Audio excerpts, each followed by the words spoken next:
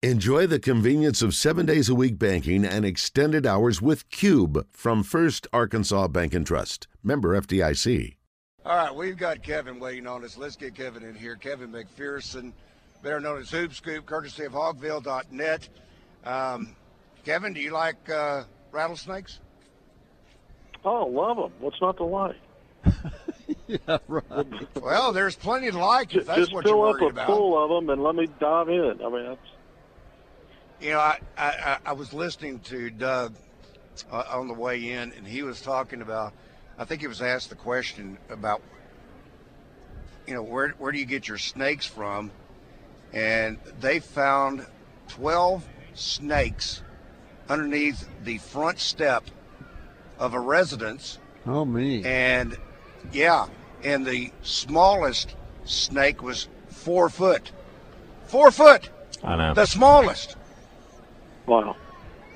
So, needless to say, we are trying our very best to avoid that particular area over there. We were asked, actually, so I'll get your thoughts on this, Kevin, concerning tomorrow's game with Baylor. This from our Asher Record Service Company live feed feedback, Go Glove Benson. He says, if we can run them off the three-point line consistently and make them shoot inside the arc and have 13 or less turnovers, especially live turnovers, we'll win this game. And Coach Richardson talked about this the other night. We talk about the same keys every game. So is that one of your keys, Kevin? And that is run Baylor off the three-point line? That's part of it because they're one of the top 25 teams in terms of makes. They make almost 10 per game. They've got guys that are capable. They got 3 really good guards. I'm sure you guys have been talking about Keontae George and Cryer and Flagler, and those guys can shoot it. They've got a couple of big men that are 6'10". They're athletic. They do a lot of out high action where they roll hard off that action. So even if you press really hard to defend that 3, they've got guys rolling off that action and getting easy layups. And then they get to the foul line a lot. That's the other thing. This is, top 25 team when you look at free throw makes, free throw attempts. They shoot it at 74%. So they're a better efficiency-wise in Arkansas, and they're playing at home where, typically you get the advantage of the whistles, not always, but typically. So there's a lot of challenges that have especially been difficult for Arkansas on its offensive end to even figure out how many threes it should be taking. They go into this game knowing Baylor wants to get them up. Baylor is very interesting offensively. This is a team that runs a lot of double screens or go screens. So you might have 2 players setting the screen out high where there's a ball handler. They may be away from the action on one wing or the other with 2 screeners setting up the shooter who's in motion. Sometimes one guy will screen and the other one will go screen, and they're really slipping to drag a defender away. And then sometimes both screeners aren't really going to screen. They're both go screeners, and so they've got constant motion to get you out of your defensive integrity as a player, get you going in an area where you can't help defend or recover. And that's how they get to going to the basket, get you then trying to compensate, and you foul and put them at the line. And then at the end of the day, they're going to get their 3-point shots up. They're capable. I remember the Baylor team that won the national championship.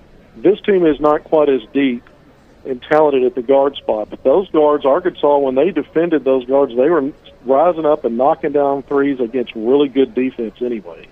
And there's some similar qualities here. Baylor has a system, and part of that system is they're constantly putting pressure on you offensively. They're not as good defensively. They're competent defensively, rated in the top 100 efficiency-wise, but their offense is rated number 2 in the country for a reason. And sometimes a really difficult offense to defend is a good defense, especially for a team like Arkansas that's challenged on the offensive end. If their offense can't keep up with Baylor's, even if Arkansas pitches some good defense. And then the other thing, when Baylor does finish on offense, they're one of the better offensive rebounding teams in the country. So then they get more opportunities that way. So Arkansas, to me, it's Arkansas's defense versus Baylor's offense. What can Arkansas take away? You said that someone had mentioned Arkansas keeping its turnovers down around 13. I think it's always best for Arkansas to be no worse than 11, 12, you certainly don't want to surpass 15 in the turnover department. Arkansas in back-to-back games against Ole Miss and LSU, the two bottom feeders, finally turned around their turnover because they were massively getting killed on that part of the game in that losing streak, 5 out of 6 games, and then they turned that around. But Baylor, again, this isn't Ole Miss or LSU. It's a much better team, much better offensive skill. So you just need to be competitive on the glass and the turnovers and figure out some way to counter that offense that, is one of the best in the country. Kevin, you have shared with us several times, talking all the way through recruiting of Anthony Black, and I'm not sure, though I realized, I'm sure you may have said it, that his dad is in the Baylor Hall of Fame. He was a star basketball player at Baylor. His mom played soccer at Baylor. Baylor's got a good program. How did Arkansas get Anthony Black away from Baylor? Well, I think part of it was, Eric Musselman and the product that they've got, putting him with other 5-star guys. I mean, he could have gone and played with a 5-star in Keontae George at Baylor. That certainly he had option there. That's not like Baylor is not putting together solid rosters every year. That's proof in the pudding. I mean, this has been one of the best basketball programs in the past decade plus under Scott Drew. I just think that, the stars aligned for Arkansas to pull a couple of players out of the DFW, including Jordan Walsh, to pair with Nick Smith Jr. And, we haven't seen those guys, all three, on the court together much this year.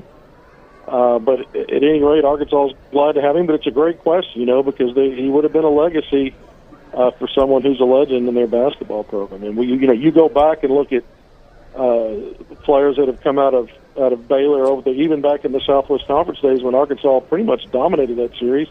Baylor put some players in the NBA. I know you can think of some, Rick. Sure. Danny Johnson comes to mind. Terry Teagle. Danny Johnson. Remember Terry Teagle?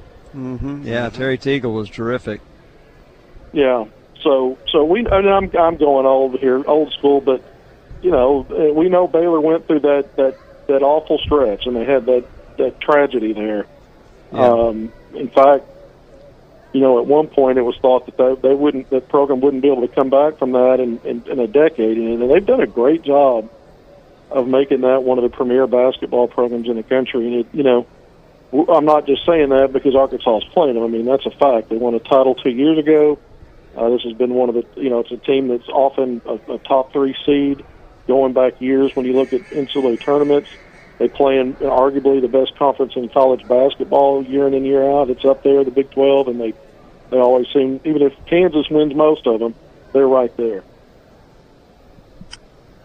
Let's squeeze in, if we get an opportunity, let's do JW. Never mind. He doesn't like to be squeezed. No, I guess I should have used Charmin instead. Tommy, where is the ATV that's to be given away? It is in Bradford's booth. Okay. Usually it sits right here. Yeah, we usually move it up here Friday night and put it up by the stage.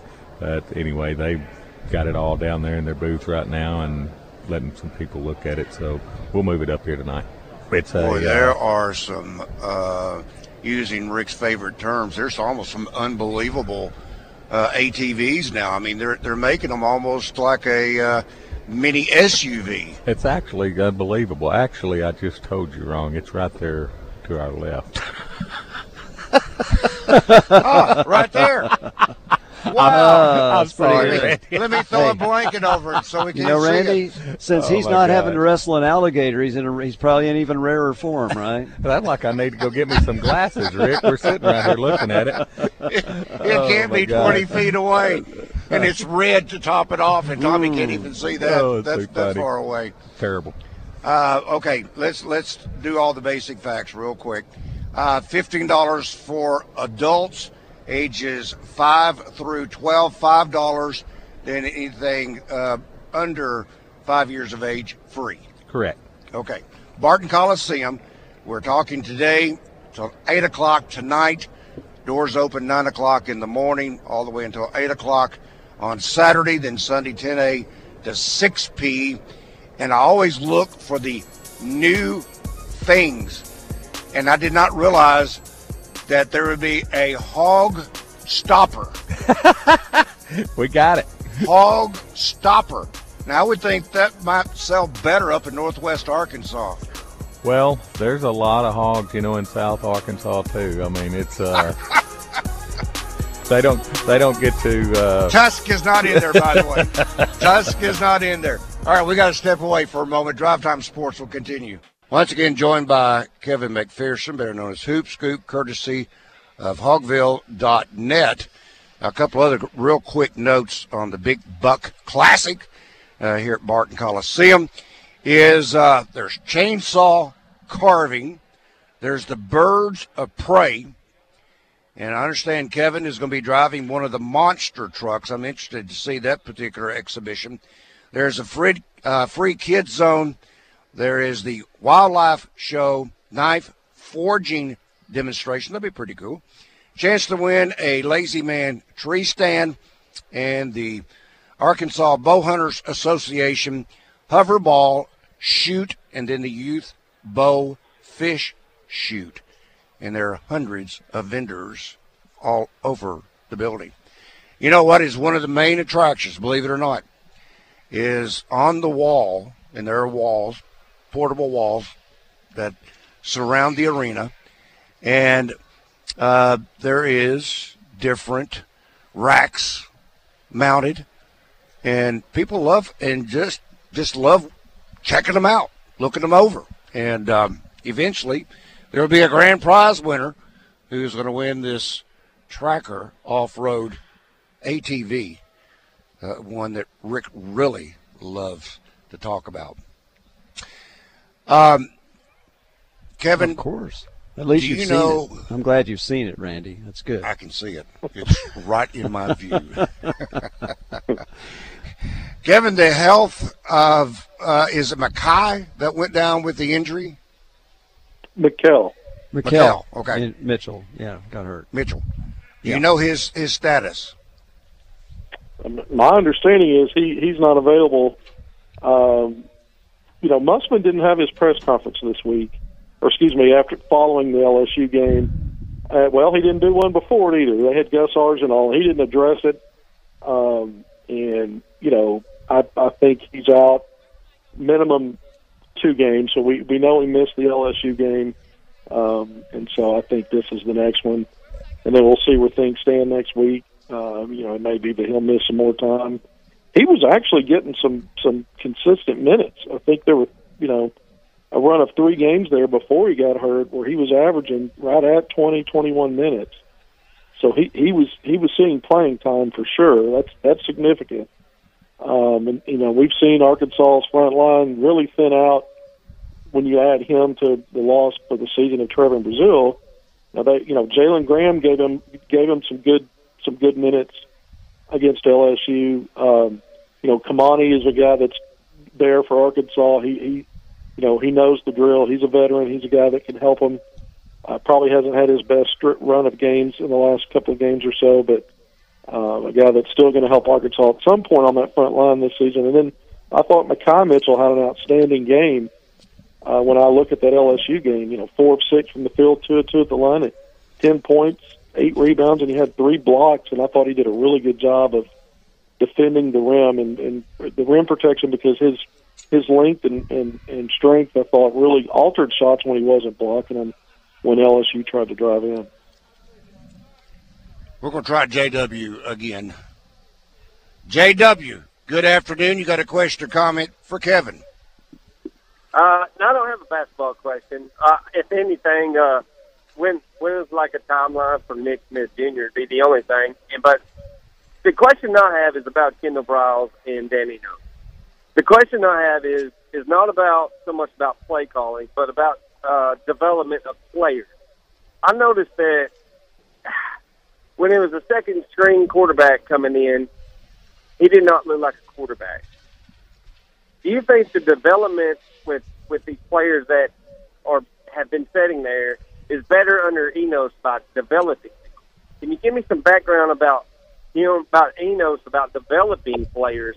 Because anybody can call, well, I wouldn't say anybody can call plays, but the play calling was suspect at times, and sometimes it looked great, Kendall, and sometimes it just looked like it was a third grader calling it up. So I'm more worried about development of players that seems to be lacking. And I was going to see if you could hit on that and maybe a timeline on Nick Smith. And I'll hang up because I'm listening on the app, guys. Thank you. Well, we've Thank you, got J-Dub. Kevin. Why don't we let Kevin give the timeline on Nick Smith, and then we can talk about the assistant coaches. What do you think, Kevin? Yeah, nothing's really changed than we, when first started talking about it. And, of course, Musselman addressed it a few weeks ago when he said that he would not be available, not to expect him back through the rest of January. And that was, weeks ago when he said that. I know Jimmy Dykes during the telecast mentioned he might be 2 weeks out. I'm told that time frame may or may not be accurate. The reason where it might be is because that time frame would kind of hit in a zone where they're going to obviously be looking to see if he is ready. But it may not work out to be that. So when someone says that, I think the impression's left that it's a definitive time frame. So it could happen that soon. It's still pretty vague, though it may not. I'm glad he brought that up because I'm not giving much clarification other than to say anyone that was expecting him to be back and was kind of counting the games out. I think, when you look at a 2-week time frame from when Jimmy Dykes said that, I think Arkansas's, I think they're on the road. They're either at Kentucky. It would be at Kentucky. They're on the road at Kentucky after playing at South Carolina. Is that right? Yes, I that's think right. South Carolina's a week from tomorrow. Right. On and the then road. the next one. Yeah, the next one would be 2 weeks from tomorrow. Arkansas is at home against Mississippi State. That's right. So so that's a potential. That's possible. It's not definitive. Let's see. We've got time. Let's get in. And Randy, why don't we hold for a caller? Trey Biddy's almost at 5:05. We'll talk about the development of quarterbacks that Dan Enos does. That's kind of what I was thinking. Yeah. Let's talk to Razorback Bob. Robert, good afternoon. Hey, good afternoon, Randy and Rick and the Professor of Hoops. Good afternoon. Hey, Bob. Good afternoon, sir. Randy, you're not down there helping them catch them rattlesnakes, are you?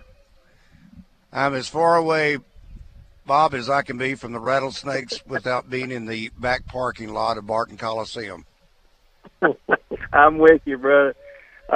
Earlier you mentioned the alligators. Of course, they didn't have that whenever I was there before, but I was going to tell you my oldest grandson got married, and he married a girl from South Louisiana, and she's a cousin to Willie that's on Swamp People. Really? And, yeah, and the other day, him and his father-in-law stopped and was talking to somebody, and he turned to my grandson and said, "You know who that was?" And he said, "No." And he said, "That was Junior, Willie's dad." And so, Rick, we had to break her in right. So she come for Thanksgiving. I put a Razorback hat on her and some other Razorback stuff I had, and got my picture made with her. And I said, "What's your dad's phone number?" And I texted him the pictures and talked to him about how sweet she looked in the Razorback stuff, and he texted me back and said that was unappropriate attire for his daughter. Of course, he was LSU fan. But all of y'all can address this. I'm just going to call it a basketball observation. Of course, I want to talk about Coach Devo Davis. I thought the timeout thing and the way Devo explained it was awesome, but he talked about on the radio, I forgot what show it was, about him tweaking his shot. And Randy, if y'all go back and watch that LSU game, there was something kind of jumped out at me, and I just wanted to see if y'all noticed it. But some of the ways that he was going around his man and laying the ball off the glass, and even some of his shots, reminded me a lot of Sidney Moncrief.